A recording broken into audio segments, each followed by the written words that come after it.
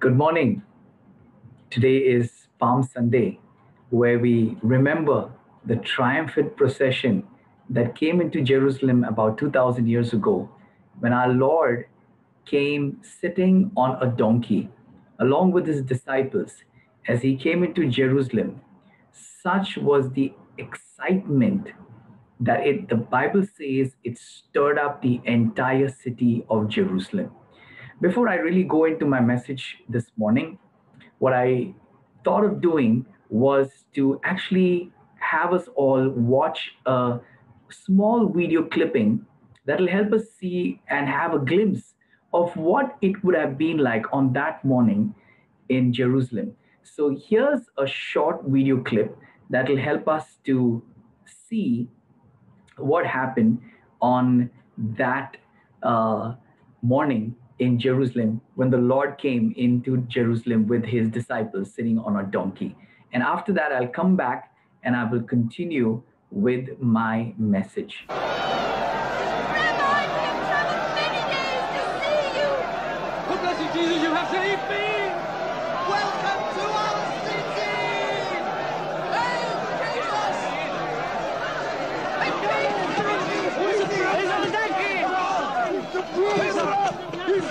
He raised Lazarus from the dead! Who is this Jesus of Nazareth? He's a prophet, a great prophet. A prophet? On a donkey? Blessings to the healer of the sick! You have come to deliver us! Jesus of Nazareth, King of the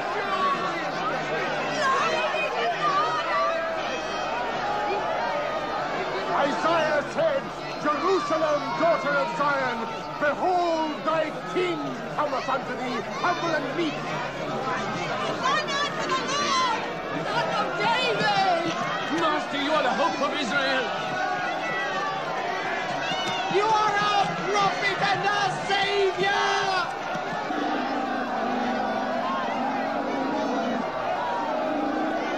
Jesus the prophet, save us! Bless us, Master! Heal me, Master, heal me! Hosanna! Hosanna to the Son of David!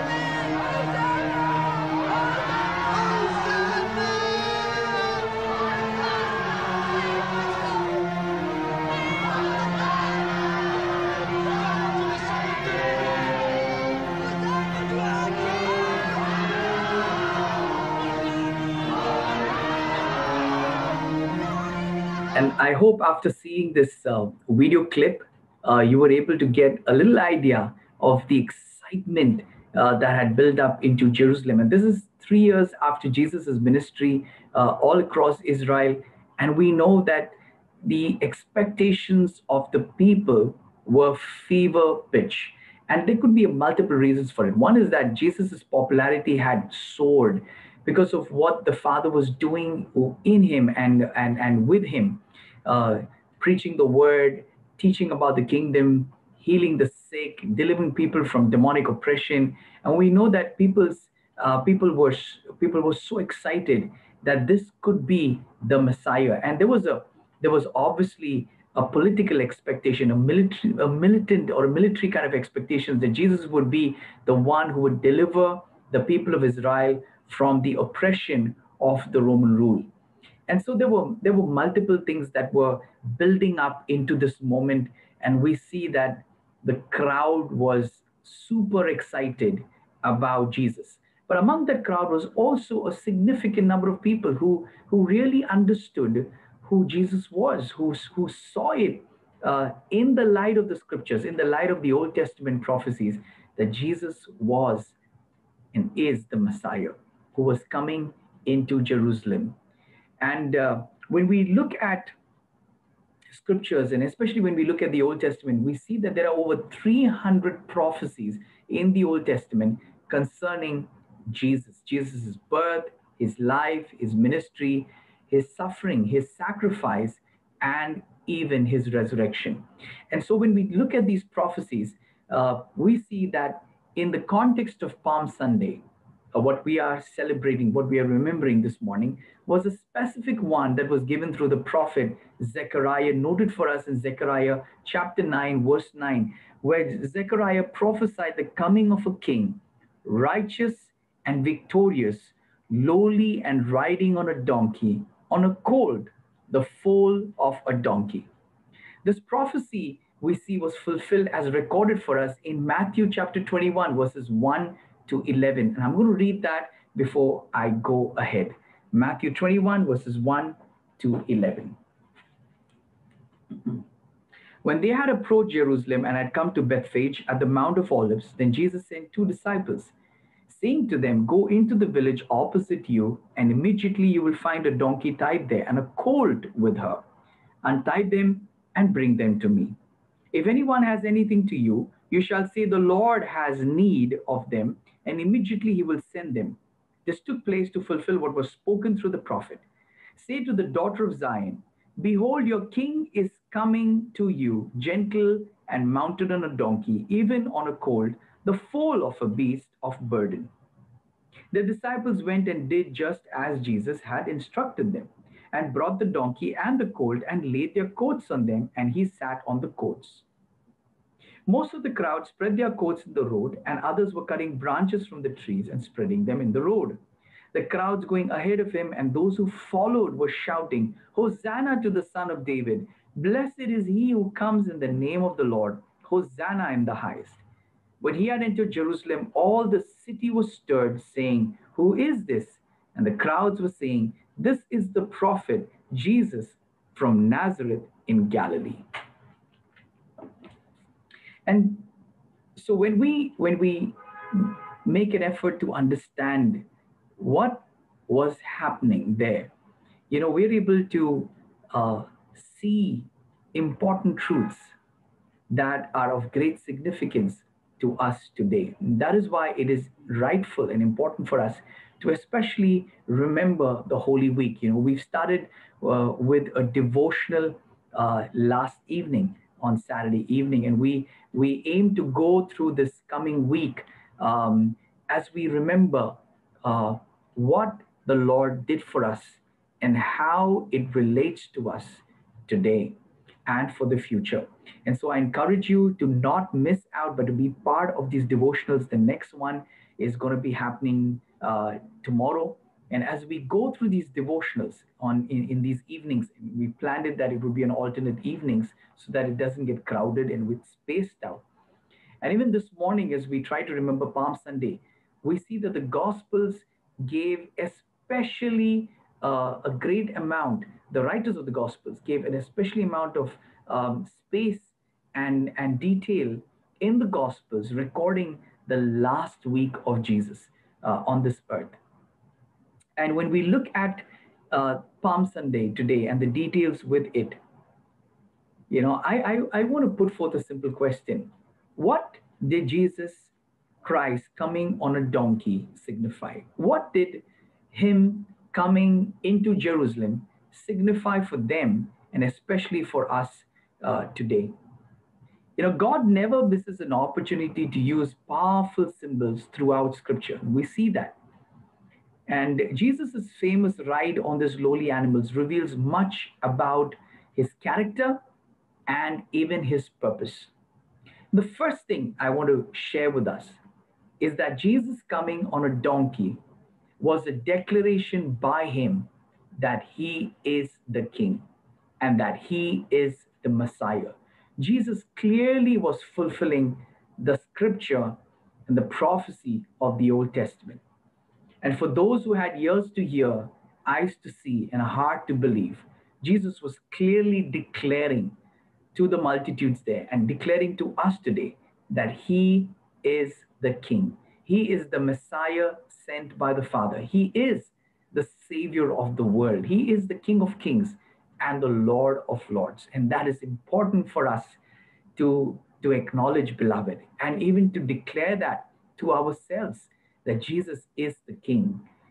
The second thing is that this was no ordinary king. There have been so many kings who have marched into cities, but this king was unique.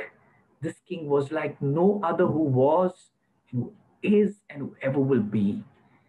This king was coming at that moment lowly, in humility, in gentleness, and sacrificially. You see, in the ancient biblical world, a leader would ride on a horse if he was coming as a result of a war that was won, a military war. But if a leader came on a donkey, it signified peace. And so here was Jesus coming on a donkey. And clearly, the scriptures tell us that his whole approach, his whole demeanor was that of coming in humility, was in coming in a sense of an invitation, saying, here I am coming to you, receive me. And it is important for us to understand this because this is the character of the kingdom of this king, beloved. And so we move to the third thing, that though Jesus was coming in weakness, in meekness, yet he was not coming in weakness. We understand that clearly, that meekness does not mean weakness. You know, though Jesus was coming in meekness, he was coming in humility, he was coming as an invitation. Here I am the Messiah sent by the Father. Yet his passion was strong for his people. And we see that immediately in the verse after verse 11 in Matthew chapter 21, verse 12 says that Jesus came into the temple and he fiercely cleansed the temple of the tax collectors and those who were merchants who were buying and selling, and had messed up the place that was set apart for the Gentiles to come and pray in the court of the Gentiles. These people had come, the merchants had come, the people had come, and they had messed it up and made it a place of trade on, using religion. And Jesus got that place cleansed up, and we see the fierceness of his passion when he did that. And so we must not mistake his meekness as weakness. Jesus was passionate about bringing glory to the Father. Jesus was absolutely passionate for the purity of the worship of his people. And so we see that Jesus is lowly, Jesus is gentle, Jesus is meek, but Jesus is powerful. Jesus is passionate for his people. And that's why it is also called, the Holy Week is also called, the Passion Week, the passion of the Lord, his passion for his people, his passion to bring glory to the Father, his passion and his commitment to do the will of the Father. And fourthly, we see that Jesus coming on the donkey was inaugurating the age of abundant grace by his imminent sacrifice. Here was Jesus saying that I am coming to bring grace. I'm coming to pour out mercy.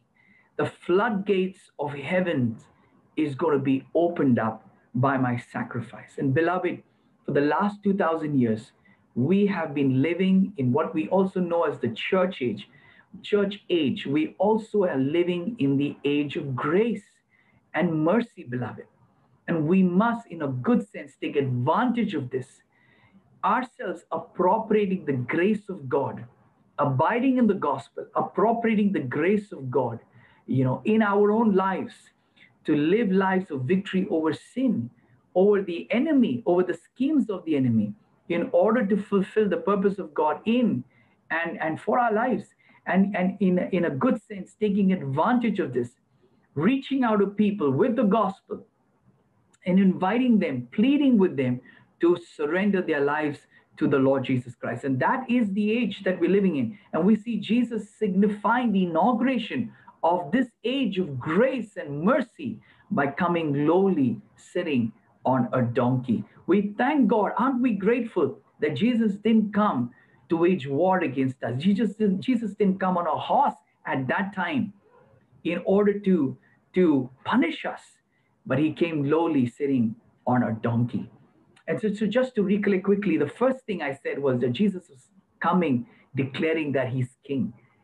Secondly, we see that he's coming lowly and gentle and sacrificially. And we also see, thirdly, that though he's coming in meekness, he's not coming in weakness. His passion is strong for his people. As it is today, Jesus is passionate about you and me. And fourthly, we see that he's coming, inaugurating the age of abundant grace, you know, that he was going to usher in and he was going to pour out by his sacrifice on the cross. Now, fifthly, very important, we see that Jesus is also setting the example for us by helping us see that true victory in the kingdom does not come in arrogance, but in meekness, in humility, trusting the Father and doing his will. I'm reminded of Psalm 37, one of my favorite Psalms. And King David writes for us over there. He says, trust in the Lord with all your heart and do good. He says, fret not, it only leads to harm. Fret not over evildoers, fret not over your circumstances, but trust in the Lord, rest in the Lord, commit your way to the Lord. And meekness is celebrated in that psalm. And we see it celebrated all across scripture because that is the characteristic of the kingdom and of kingdom people. We cannot achieve the will of God. We cannot do the will of God by having an attitude or a posture of arrogance, of defiance. That will take us away from the Lord. But what we see is that Jesus coming in humility is setting the example for us that that's the way the kingdom is ushered into our own lives and through our lives. That's the way the kingdom is furthered. If you're in a situation right now where things are against you, people are against you, or circumstances are contrary to you, the way forward is the way of surrender to God and meekness. When we surrender to him and choose to walk in humility, choose to walk in purity, trusting the Father and doing his will, as the psalmist said, trust in the Lord and do good. Trust in the Lord, do good. No matter what it looks like, no matter what things are happening around us, not happening, trust in the Lord, do good. Then what happens is that we see what happened with Jesus. You see, that path that began at the gates of Jerusalem took him further. It led to the cross. And so the path of humility leads us to the cross, where we say no to ourselves. We say yes to the Lord. But we are grateful that it doesn't end at the cross. It doesn't end at Golgotha. But it takes us to the empty tomb. The empty tomb is not far away from that point. And we see that takes us to the empty tomb where Jesus conquered it all. And so, beloved, we must understand that the path of humility and obedience, patient obedience, it takes time. But the victory we receive from the Lord is absolute and eternal.